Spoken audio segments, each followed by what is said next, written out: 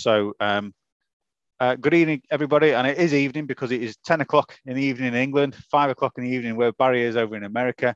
And we thought we'd have a quick catch up, really, to go through Barry's life at Southport FC. He's a man that held many roles, and we'll go through each of them in turn, I'm sure. He's just got back to America because he's been over for the friendly against Huddersfield only a few weeks ago, so he's even seen us recently. So, Barry, welcome. Thank you, Dan. Yeah, I'm glad you go. You know, we're in touch, and I've always been a Southport person, as you know.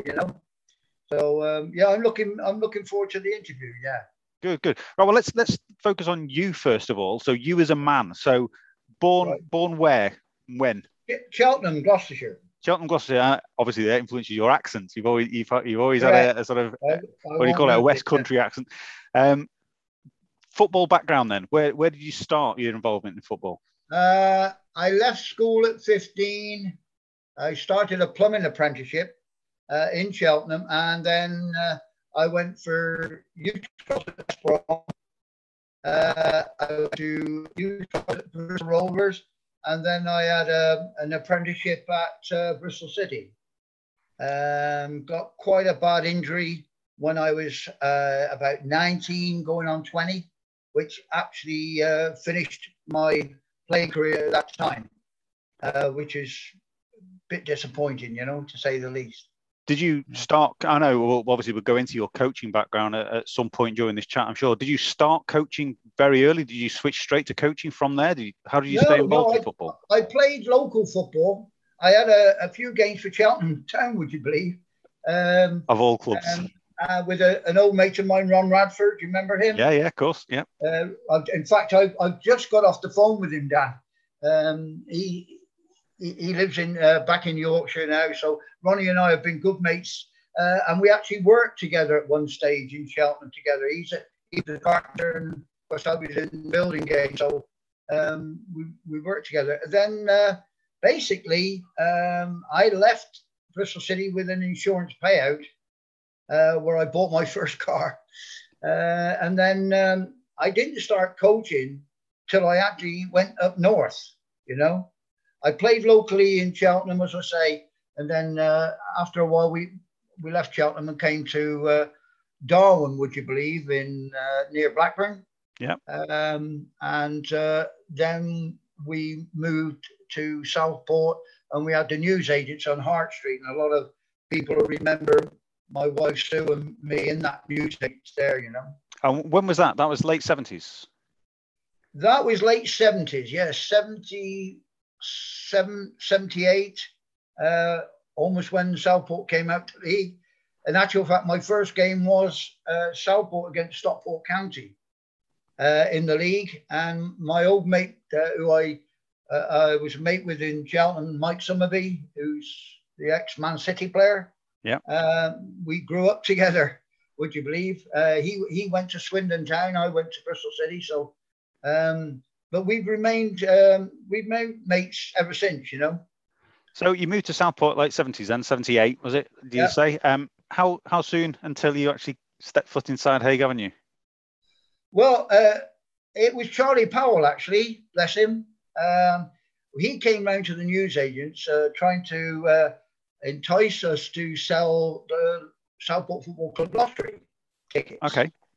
And then we got chatting, and he said that now they're out the league, they're looking for a reserve team manager. There, I said, well, I don't mind coming down and helping, which I did. I came down, Charlie's invite, with John Johnson and Len Trainer, which were almost the first guys after the league, I think, to take. And I helped a guy called Mike Ryman to run the reserves. In fact, I got some good photographs of that time. And you must share them with us. Pardon? You must share them with us. It'd be good to see them. Yeah, I will. I haven't got them with me at the moment, Dan, but I will get them out and get them to you. There were some good players. Believe it or not, as I got more into the early 80s, of course, then I got Sean Teal, He finished, I think it was Everton or Liverpool. Andy Much, Tony Rockwell. There was quite all local lads. I determined to bring in all local players. I used to go every Sunday in local soccer. Kevin McCormack. Names we're all familiar with. Yeah, absolutely. Yeah. So yeah. it's a big step, though, isn't it? I mean, I've done a bit of coaching with our under-21s when we had a 21 side. So there's a bit of a difference between that and then becoming part of the board. So that you were reserve manager in, like I say, the late 80s, late 70s, early 80s. Yeah, early 80s. How did the change come about in 1982 for you to become part of the board? How did that happen? Well, we were on our backsides at Southport. There was no money whatsoever. We had a meeting, and Jack Carr attended, and quite a few of the present supporters here now. We went out to the hotel on the front in Southport. We all met there. We were asking for people to join the board. Didn't have too much luck with that. And Gary Coleshaw came in with me. I think it was can't remember, the builders from Chorley. They were running it then. The Hall brothers. The Hall brothers, and they were looking to get rid, I think. In fact, I think their company went into liquidation. So they were out of money. And I had a certain amount of money that I was prepared to put in with Gary Coleshaw, which we did. But really, times were so hard, and we clawed in a couple of more directors, friends of Gary Coleshaw. And we actually traded like that for probably a year or so. And I'm embarrassed to say that at times we had to pay the players' wages out on a Thursday out of the one-armed bandit this is something a lot of people didn't know. And the players will tell you that time we played them all in 10p's and 50, whatever it was, So it was a very, very difficult time. When people criticize the board and all that, they criticize people who are trying to make it right, and it's not easy. I promise you, Dan, not easy. Do you regret ever stepping forward? I did.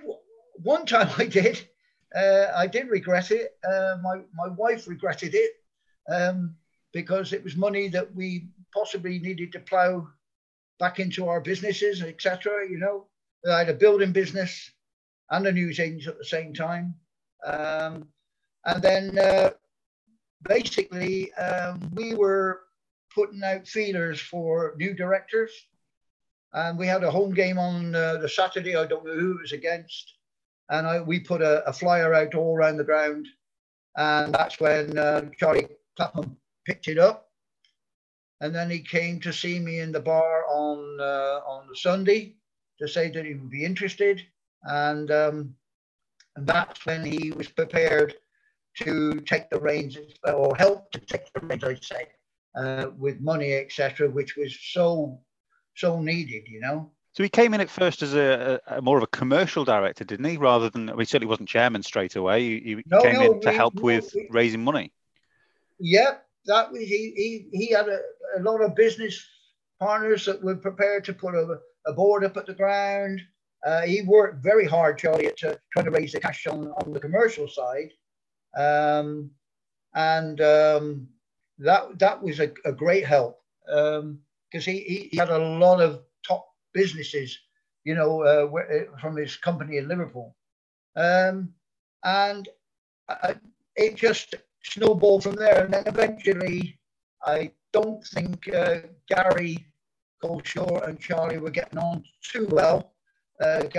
Charlie didn't agree with some of the stuff that Gary did, and vice versa. And believe it or not, I know a few people believe that Charlie, we ousted Gary, which was not true. Gary actually he resigned at the annual general meeting of the Northern Premier League. Then that was at the Prince of Wales Hotel, and Gary came up to me, put the keys on the table, and said, "It's yours." And from then on, I was left with the job as a vice chairman to try and help and to go ahead and try and do something about it. What was your relationship like with Gary at the time? Was it strained? I mean, obviously you mentioned that his relationship with Charlie had become strained. Was it the same with yourself? No, mine was very good with Gary. Very good. We got on. His wife and my wife, and as we used to go around his house quite a bit. But he was showing a little bit of interest in Horwich at that time as well. Of course, he's been there subsequently, hasn't he? He's had involvement with them later, yeah. So he was he got entangled there. I think he felt that he wanted to step down as chairman. It was a big responsibility being chairman anyway, And then basically, I decided to make Charlie chairman as he was bringing the money in. I couldn't afford to put any more money in. There was no other. He even one of his directors of his company, he actually forced, if you like, to come on the board to help out with money. He lived on the other side of the country, so that Mr. Dennison. Yeah.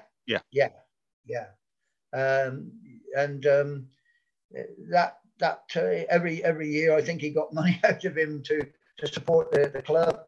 But Charlie, to be fair, he has a lot of unfair criticism, I think. He took it slowly, but he definitely wanted to get the club into the league. And his words to me was, when we get into the Football League, I will resign. And that was his promise. And I said, why that? He said, because I've done what I set out to do. Unfortunately, it didn't happen. But so do you think that that you kind of, I mean, Charlie's had a reputation among supporters of being quite brash at times, and I think it's probably fair to say that not everybody took to him in the way that perhaps you have.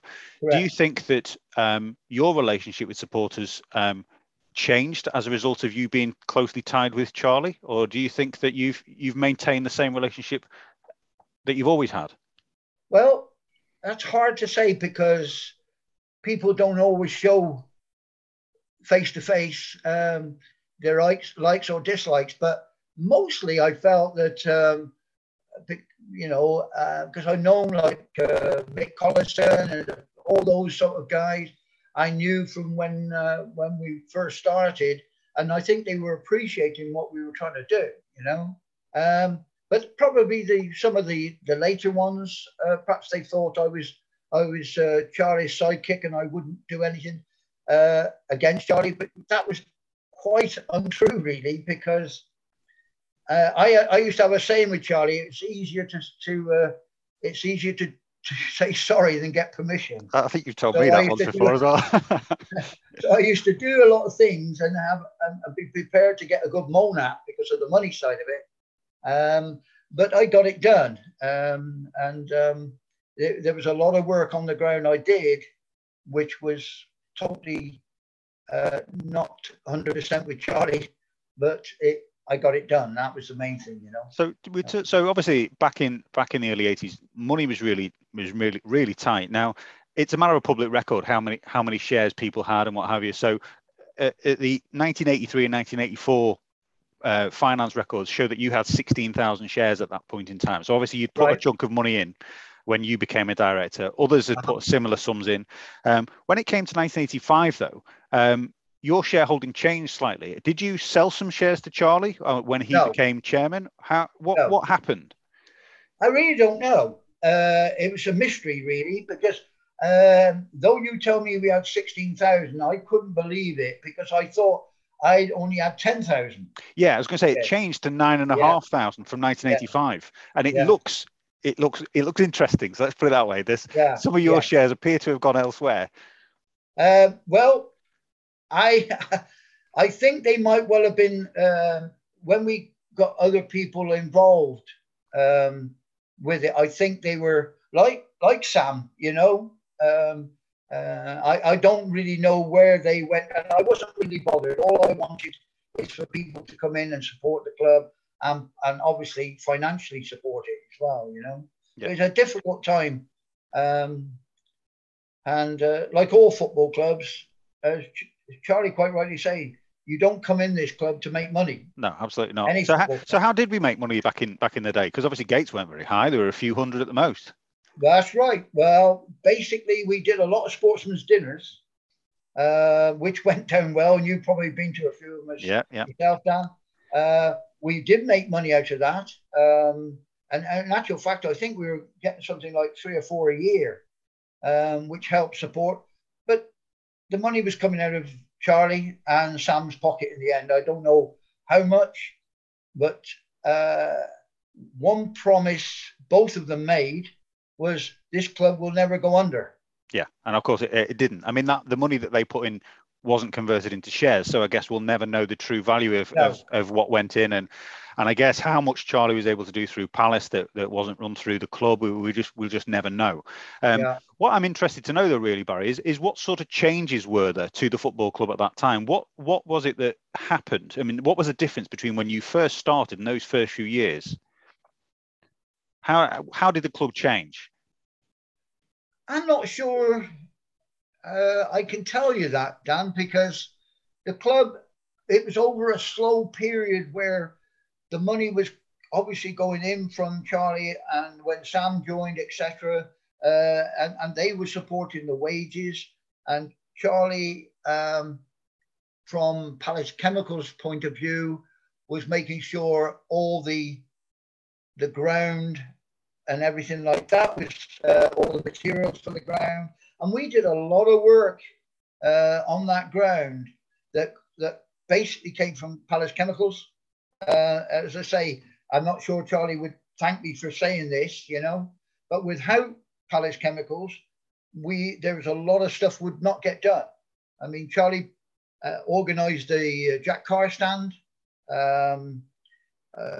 A lot of that he got grants for, but a lot of it again was supported by Charlie, you know. Yeah, I mean, Charlie's gone on record and said that the ground was his legacy. The changes that were made for us to get promoted into the conference that's his legacy.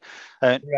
But in terms of what I'm trying to establish really is in terms of the day-to-day operational structure of the club, did it become more professional? Was it still run on the basis of a group of individuals collectively out of someone's front room, or how was it? How did it function? Yeah, we used to have board meetings at my house, and they were good fun actually, even though some big decisions had to be made, you know, on players, etc.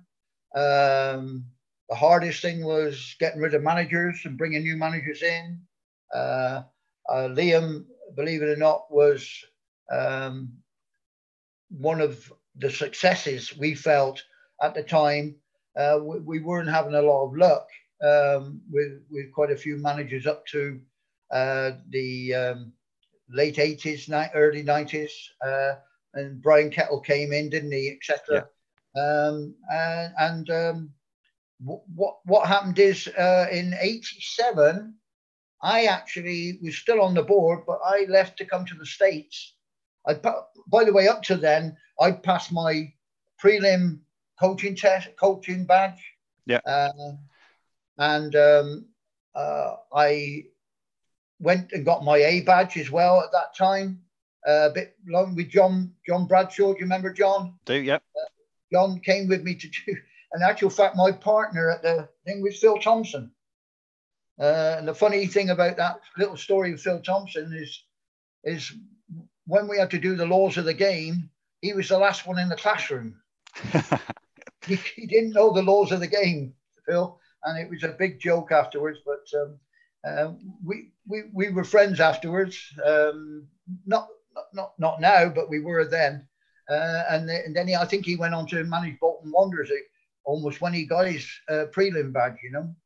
So right back at the start then, so you were still reserve manager when the board transition happened, when you became vice chairman to Gary Culshaw, subsequently vice chairman to Charlie, but you were still reserve manager all that time, weren't you? Yes. Now the manager at the last managerial appointment that Gary Culshaw made, I think was Bob, wasn't it? Bob Murphy. So I think he was still in place. I think Charlie made Bob Murphy, didn't he? I'm not sure. It was certainly around the time that Charlie started. Now, the impression I had was that he wasn't Charlie's man, but that he spent the vast majority of his time under as manager under Charlie. Now, I think the reason for that is I'm pretty sure I've seen program articles. In fact, yes, I have from November and December of that year, where Gary had actually been the person to announce Bob's appointment in the program. Now, I think when Gary left, it was pretty much he completely left, if you know what I mean. He wasn't still writing notes in the program. It was Charlie very much took over that aspect when he became chairman. But I think Bob is a manager that Charlie's described as being the most difficult person he's ever worked with. Yeah, I know you work with him really closely. I was his assistant manager, believe it or not. He had Brian, who used to drive him around because Bob couldn't drive. Bob used to come to practice training on the train. Or Brian brought him and I took him, Bob, all over the place, to be fair. And I was very close to Bob, and I learned so much off Bob Murphy. It wasn't true. He was very, very friendly with Alex Ferguson, and he used to talk with Alex a lot. And go. I think he had the same mannerisms, didn't he, in terms of the hair dry treatment and all that sort of stuff? Bob was. I remember coming back from somewhere like Matlock in the middle of winter, and we lost. And Bob was so annoyed with the players, he made the coach driver turn the heating off on the bus, and we travelled all the way back. And Charlie's words were, "Well, we've done nothing wrong. Why have we got to suffer?" You know. But Bob just said, you know, Bob was he was so different as far as manager is concerned. He was a hairdryer a treatment guy. He knew his stuff, though, didn't he? He was one of those people with an encyclopedic mind, wasn't he? He knew everything about everybody. Dan, I once went to his house, I think in Charlton or somewhere like that in Manchester, and he invited me, and we were going somewhere. I was picking him up, and he went into his front room, and he had shelves and shelves of books, non-league players, films, everything on non-league. And he was so knowledgeable about non-league, it wasn't true. And that's why he was so successful at Mosley. Yeah, know? I mean, he was a big appointment, wasn't he? When he was made, it was a big appointment. He was very successful.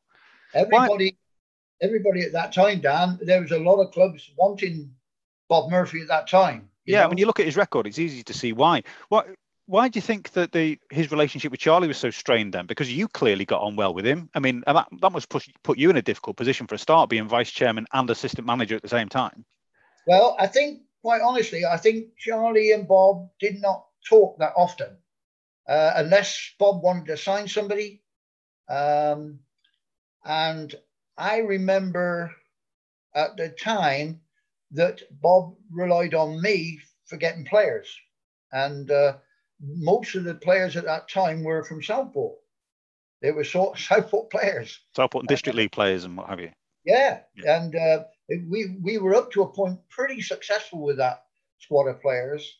But I think occasionally if Bob wanted, I think Joe Strong, you remember Joe Strong? I think he wanted Joe, and we had to push out the boat for some extra money and all that business. And I think that was Charlie, you know, making sure that happened. I'm assuming fees were never talked about back then. We were still struggling very much so as a club, weren't we? Oh, yeah. Very rarely that we talked about paying for anybody. Trying to sell somebody like Andy Much for 10 grand to Wolves. Was selling players a necessity back then? I mean, I think Liam will agree that these days it pretty much is for Southport, that he's got a reputation of getting players into the league, and actually we pretty much need to. We all know that every now and again we need to find a gem. Was that the case back in the 80s, that in order to survive we had to sell someone every now and again? Pretty much, yeah. I mean, Mudgee was obviously Sean Teal with Brian Griffiths. He fell out with Brian Griffiths big time. So he was always going to go pretty much free. But there were players like I remember taking Kevin McCormack to Man City for a trial, and Tony Buck was manager. And Tony, after a reserve game at Main Road, he did very well, Macker. But the funny thing about it was he had no coaching whatsoever, Macker at all, and it was obvious during the game, diagonal runs or stuff like that, he was not sure of. But he went and got a goal from nothing. Because he was so strong and he knew where the net was. But afterwards, my wife and we were in Tony Buck's office to know what he was going to do about him. And Tony said, I'm afraid he's not going to make it at this level. But he said, I'm going to recommend him to Bury Football Club, who at that time had a little bit of money. And I'm not sure whether we actually put Kevin, I think we put Kevin on contract prior to the Man City trial. Just in case, just to make sure we got something. Yeah. So, but I guess it was a rarity back then to put players on contract. They were most of them non-contract players. All non-contract, yeah. I presume some of them were still playing Sunday football. I know the Liverpool leagues back then were huge, weren't they? Well, I ran the Crown on Sunday, and a few of the players that played for Southport played for me for the Crown. So I couldn't have done that if they were contracts, obviously. Yeah. But it wasn't really frowned upon back then either, was it? It was just what people did. Yeah, nobody was frightened to do that. I mean, we had a player, can't even remember who it was now. I'm not sure if it wasn't Quinny, but he didn't turn up on the Saturday, and then he was found playing Sunday football in Bootle. So somebody took a picture of him playing football. So those are the sort of things. He got his wrist slapped with us, obviously, and I think he might even have got fined, but that's about it, Okay, so with you having the dual role for quite a long time then with it as assistant and vice chairman, are there any examples of where that caused problems, particularly for you? The only time it caused a problem, because I was in the dressing room with Bob pretty much every single game. And a quick little story which stood out. Our reserves were playing Man City A team, I think, out their training ground in Manchester. And I had 3 players playing that Bob wanted at Goole for the afternoon game. So as soon as I finished that game, I dashed over to Goole with the 3 players and got done for speeding, which didn't go down well. And Bob absolutely floored me for being late. And I said, well, I've just got stopped for speeding. I said, I would have been here earlier if I hadn't got caught. But he absolutely trashed me, in front of the players, which I always remember. And afterwards, he just laughed and shook my hand. And it was a sort of a stance he tries to make sure how hard he was. And a bit so like... Did he look at you purely as an assistant then? Or do you think because it didn't sound like he was intimidated by the fact that you were vice chairman? None whatsoever. No, because I think we always made a little pact that what stayed in that room with Bob. So anything that I did not make, Charlie never asked me and I never told him, basically. And that was the way we got on well. Obviously, the time that it fell apart was at Morecambe when we lost, and Bob's language in the boardroom afterwards, to say the least, was choice. A bit embarrassing, yeah. And that's the time Charlie sacked him, that moment. Was there ever a time where Charlie considered putting you in charge, even temporarily?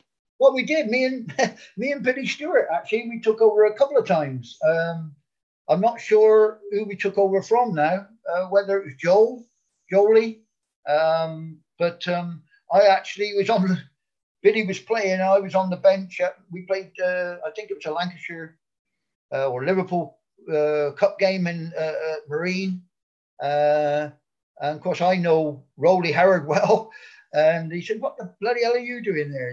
All that joking, obviously. But did you? I mean, I've been in a similar position myself. We played Little and Remica in the Liverpool Senior Cup a few years ago, and I had the 21s at the time. And obviously, it was during the period where the first team didn't really pay any attention to the Liverpool Senior Cup, so we went. So I've been in a similar position where I've technically been on the bench for a first team game, even though it wasn't. But I've never had any ambitions to manage or coach at a great level. Did you look at it at any point of thinking, actually, I could manage, I want to be a manager? Well, I did. I actually went to Skenesdale United as manager. I was there for a couple of years. But no players got paid. I didn't get paid. And the reason why I got enticed there was because of Ken Hilton. Ken Hilton was a secretary there. And when I finished, we were looking for a secretary at the club, Southport. And I recommended Ken highly because he was absolutely awesome. So this will have been 90s then? This will have been... Yes. Or mid-90s then? Yeah. And I said to Charlie, I said, this man you can trust. You'll never pay a fine because he's done something wrong. I mean, he's on the ball all the time. And he's the best secretary I've ever dealt with, And that's when Ken left Skem and he came over to Southport. And probably Charlie reckons one of his best signings. I don't think anyone could argue, really, could they? No. Like you say, never put a foot wrong. Let's look at some of the other directors that were with you at the time, early 80s then. Who else was around? Who else was on your board? Well, early on with Gary Coulter was a lad called John Strickland. He was a window manufacturer who based it out of Bolton Way. And then we had another, and for the life of me, I can't think of his name, I'm sorry. Another lad that was in business in Manchester, and he came on board. Both of those were not interested in football, would you believe? Were these just relationships that you or Charlie had? Or? Yeah, Gary's relationships, friend, yeah. Like Charlie, we just tried to entice people with possibly... People with business acumen rather than people who might bring football. Yeah, because business people, football is a business, It's not a hobby, If you treat it like a hobby, it's difficult. You will lose money, because you do things that certainly you wouldn't do in your business. And I accuse Charlie sometimes of that, I said, Charlie, if that was your business, you wouldn't have done that, and he agreed. So we had a soft side of him as well, Charlie, would you believe? Was it ever a case of any of these people were brought in solely for the purpose of injecting money, or was it business acumen and knowledge of how to generate money, or was it a mixture of the two? How to generate money as well, because both John Strickland, etc., they got a lot of bit. When somebody's in business, they deal with a lot of big business people, and who hold them favors, I suppose, or whatever. And of course, then. That, like John, especially John Strickland, he enticed people to come in to put boards on the ground and pay whatever it was, 500 quid or something like that to put in. Every little bit like that helped out, Sam and Charlie both were the biggest contributors of money, I would say, when Sam came on the board. As you know, Sam did well when the company got sold. Can't even think of the company now. Apollo Leisure. Apollo, yeah, of course. I should know it. You should know that, Baz. Come on. Yeah, I know. Memory's not as good as it was, Dan. But, I think basically there, I couldn't put any more money in. Basically. Did you ever feel pressured into doing that? No, not whatsoever. None whatsoever. They felt that my work ethic on the ground.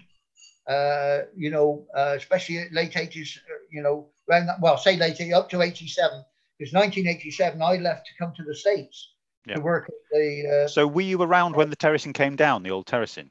Yes. Yeah. I was there when we made those extra steps on the.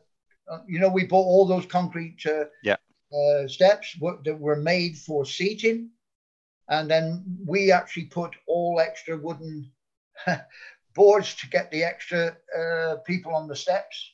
I worked very closely with Southport's building control, who were in charge of the project, taking the old stand down, etc. And obviously doing all the groundwork. I was there then. We did all. I helped do all the fencing round, everything like that. So how long did you went back over to the States? 87, did you say? How long were you there for? Nearly 4 years. Right. And what enticed you to come back? Well, I worked for the University of South Carolina, Coastal Carolina University in Myrtle Beach. I was assistant coach there to the main guy. Very successful. Very successful university. We actually enticed Graham Rowlands. You remember Graham? Yeah, of course, yeah. I enticed Graham Rowlands to come over, and I got pretty much Guy Norcott from Everton.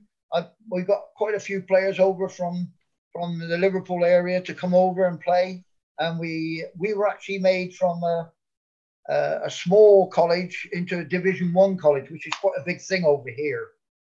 You might not understand the university systems, but it was quite where we play top, like South Carolina, Clemson, North Carolina, big clubs, big universities like that. So we were very successful at that time, Now, looking at the company's house records, I might be mistaken, but I don't think you came off the board when you were in America. I think you remained on the board all the way through, didn't you? I did everything by phone with Charlie. Yeah. So you're still actively involved, even though you were in the States. This wasn't it wasn't a bit of a scam, you being still on the board to maintain quorum or anything daft like that. I wasn't voted off, so I was voted back on again. But it was it seemed like I wasn't doing a lot to help the club because I wasn't there. But when what happened was when I finished at the university, because of green card, the work permits finished.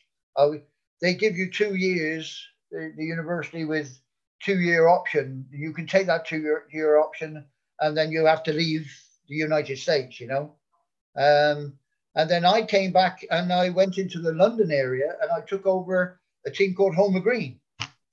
And I managed them for a couple of years, I think. And then I think they were starting the reserves again, Dan. Okay, yeah. And then he rang me and said, what are you doing? I told him, and he said, do you fancy coming back up north? He said, I can make sure I can give you a job during the day, and can you run the reserves? So you went to work at Palace? Yeah, I worked at Palace, and my wife did as well. And then what happened was I worked at Palace for a couple of years, and then poor old Charlie Powell, before then retired, and I can't remember his name now, who took over the ground facilities. He ran the bar as well. He was cook. What was his name? Can't remember. Anyway, sorry about that. Anyway, he was doing the pitch, and Charlie got me up there. So basically, I was getting paid by Palace Chemicals, and if I had to come down to the ground and do anything, that was so be it. There was no big deal really. So Palace Chemicals had a big part to play, really. Absolutely. So, who was the manager when you left, and who was the manager when you came back? That might be difficult. I think. Mickey Taylor, perhaps, when you came back. Brian Kettle was there when I came back because it was the first season in the conference. Okay. Yeah. When I left, it might have been Griff. I'm not sure. And what were your relationship like with those two? Did they recognise your previous involvement with the reserves, and did they look to you as a guide, or was it a completely different relationship? That no, they took me on board. Both Brian Griffiths and Dave Jones. My relationship with them was very good. In actual fact, I was doing the kit as well then for them, getting all that laundered and all that business, and then. Obviously, when I went to the States and came back again as reserve team manager, the fact then of I think the guy resigned that was running the bar. It was Roy's brother. Do you remember that? I don't remember him. Yeah, Roy's brother was running the bar while Roy was secretary. Roy left. But then when we come back into the conference, Charlie wanted to try and get the club as professional as possible, even though we were part-time. He considered full-time. I think Brian Kettle might have mentioned it, that he wanted to go full-time when they went in the conference. Was it a serious consideration, do you think? I think it was at the time, but when you had certain players, one was a bank manager, other players had really good jobs. To try and match those wages plus was difficult. I guess when you see how well they did in the NPL and then how well they did in the first year in the conference, it's difficult to argue that you needed to be full-time, really, isn't it? Correct. It was. That was the biggest argument. The fact is, Brian probably wouldn't have pushed it that much, even though Brian had no other job, only work himself at football club. I don't think we never had a training ground. We'd have had to train over on the rec behind George V playing fields or whatever they are, then I felt we got stronger as a club. Charlie had more involvement on getting stuff done. The stand was erected. The Jack Carr stand was erected. While it was being erected, I did all the toilets at that time. I put all the toilets in with my other cap on, still a reserve team manager at that time. So how had the boardroom changed then in that 4-year period? I don't think it changed that much, really, when I think about it. I'm just trying to think. I don't think anybody was on it. I think it was basically me and Charlie.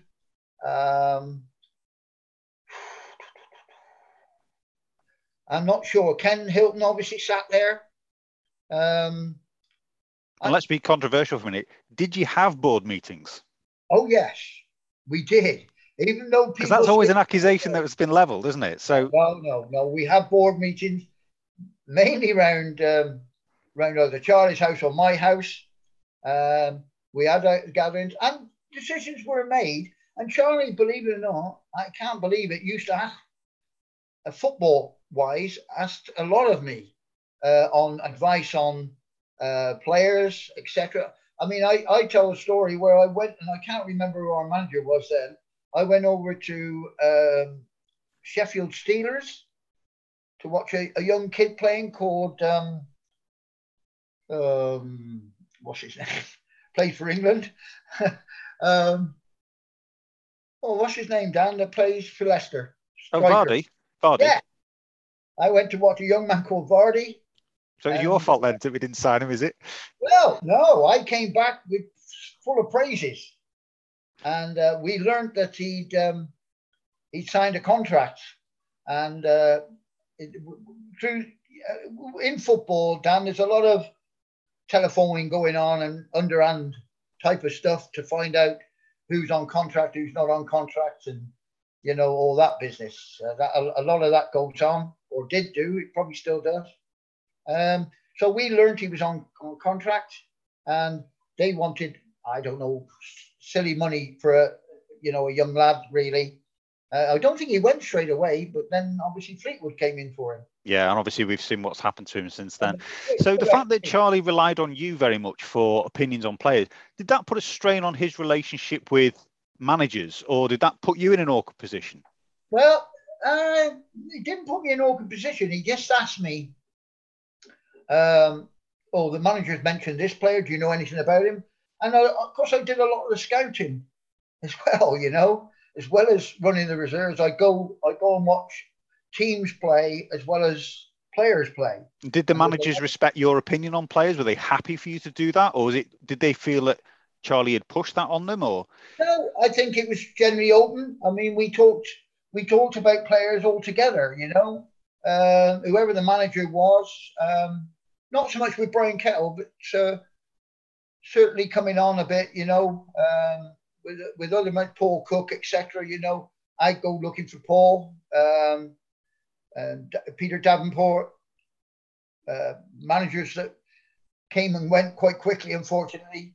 And I don't think it was a strain. I just think, to be fair, Charlie, when we picked a manager, we felt he was the right man for the job at the time, including I was on the board when we picking managers. And were you ever involved in the interview panel? Yeah, I was on a few of them, including Liam in the beginning. But I think I had a game or something. I had to leave. I don't know what happened, but Charlie called me later and said, "Oh, we're," and that was, I think Sam was involved as well then. That's when he said we've taken on Liam. And we were impressed with Liam at Runcorn. I watched Runcorn a few times when Liam was manager, and I was impressed with the players he brought in and quality players. And I thought he could do the same for Southport. And I said that to Charlie and Sam.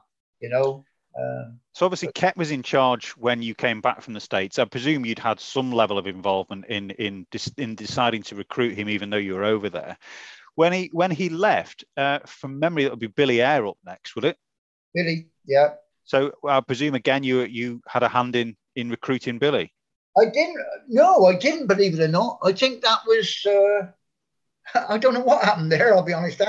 I think it was an automatic. I think Billy used to sometimes come down to the ground and watch games, invited into the boardroom. So Charlie and Sam and all that, I think we're quite friendly with Billy, and I think it was time.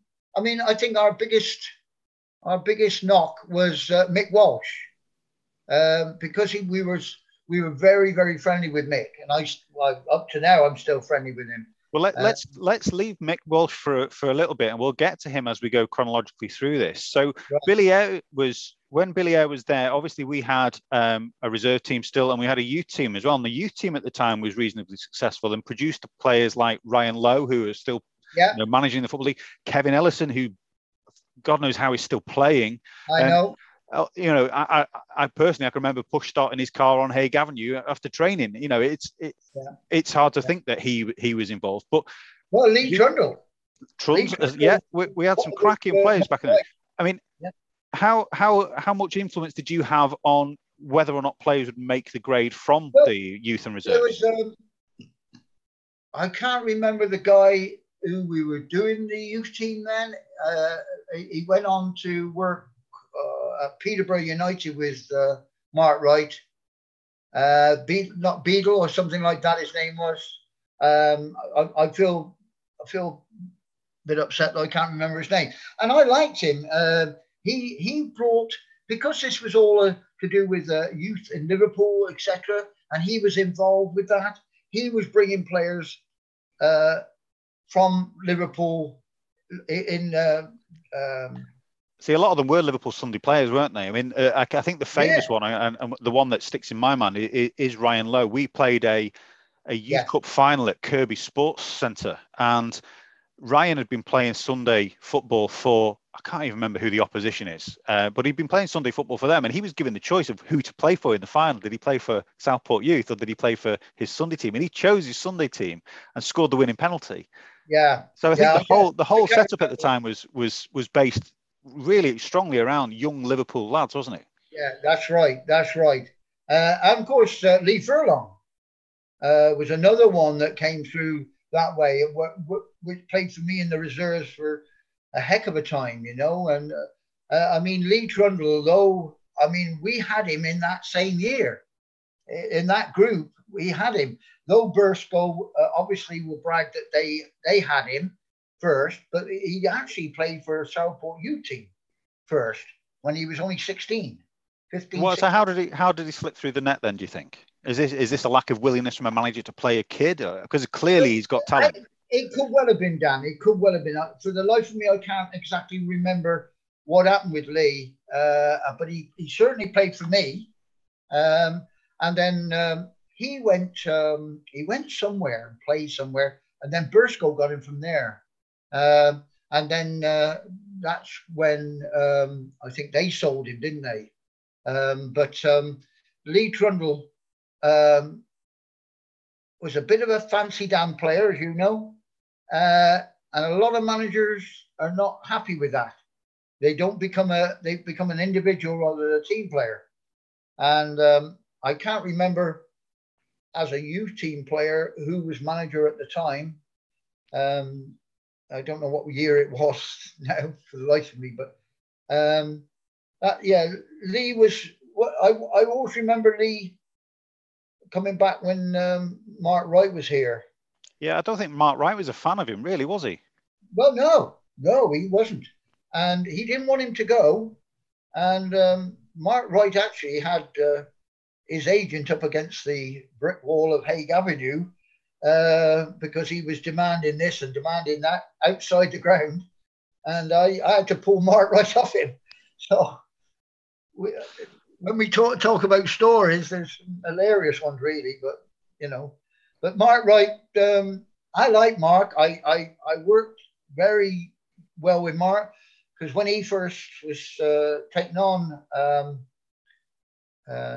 he came and didn't know anything about non-league football, not a thing. And what I did on the first couple of nights, I took him round to Chorley, Horwich, all around the local non-league clubs, Marine.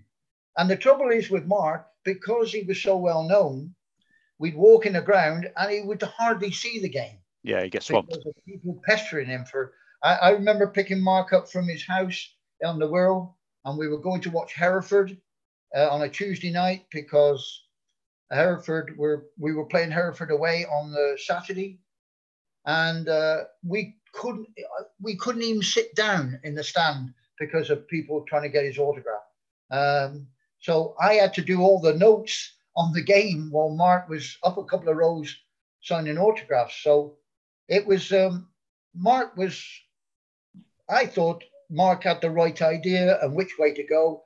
He definitely wanted to get us in the league, but he's a divisive character, isn't he, Mark? I mean, in terms of, he's had 2 spells with us. First spell, very successful in terms of how we performed on the pitch. I think at the time he left a good impression on people, and people fondly remembered him. Second time round, not as well thought of. Let's be honest.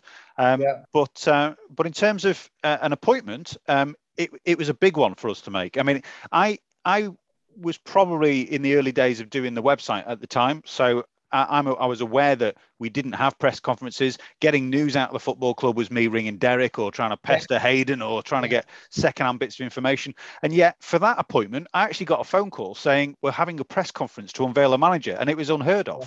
I remember sitting in the grandstand bar and Mark Wright walking in and people's mouths just dropping open because it just was like, what on earth is an ex-England captain doing walking into the bar? But it's funny, I wasn't involved. I don't know why I wasn't involved, but with the appointment of Mark Wright, basically Sam and Charlie, I think, interviewed him.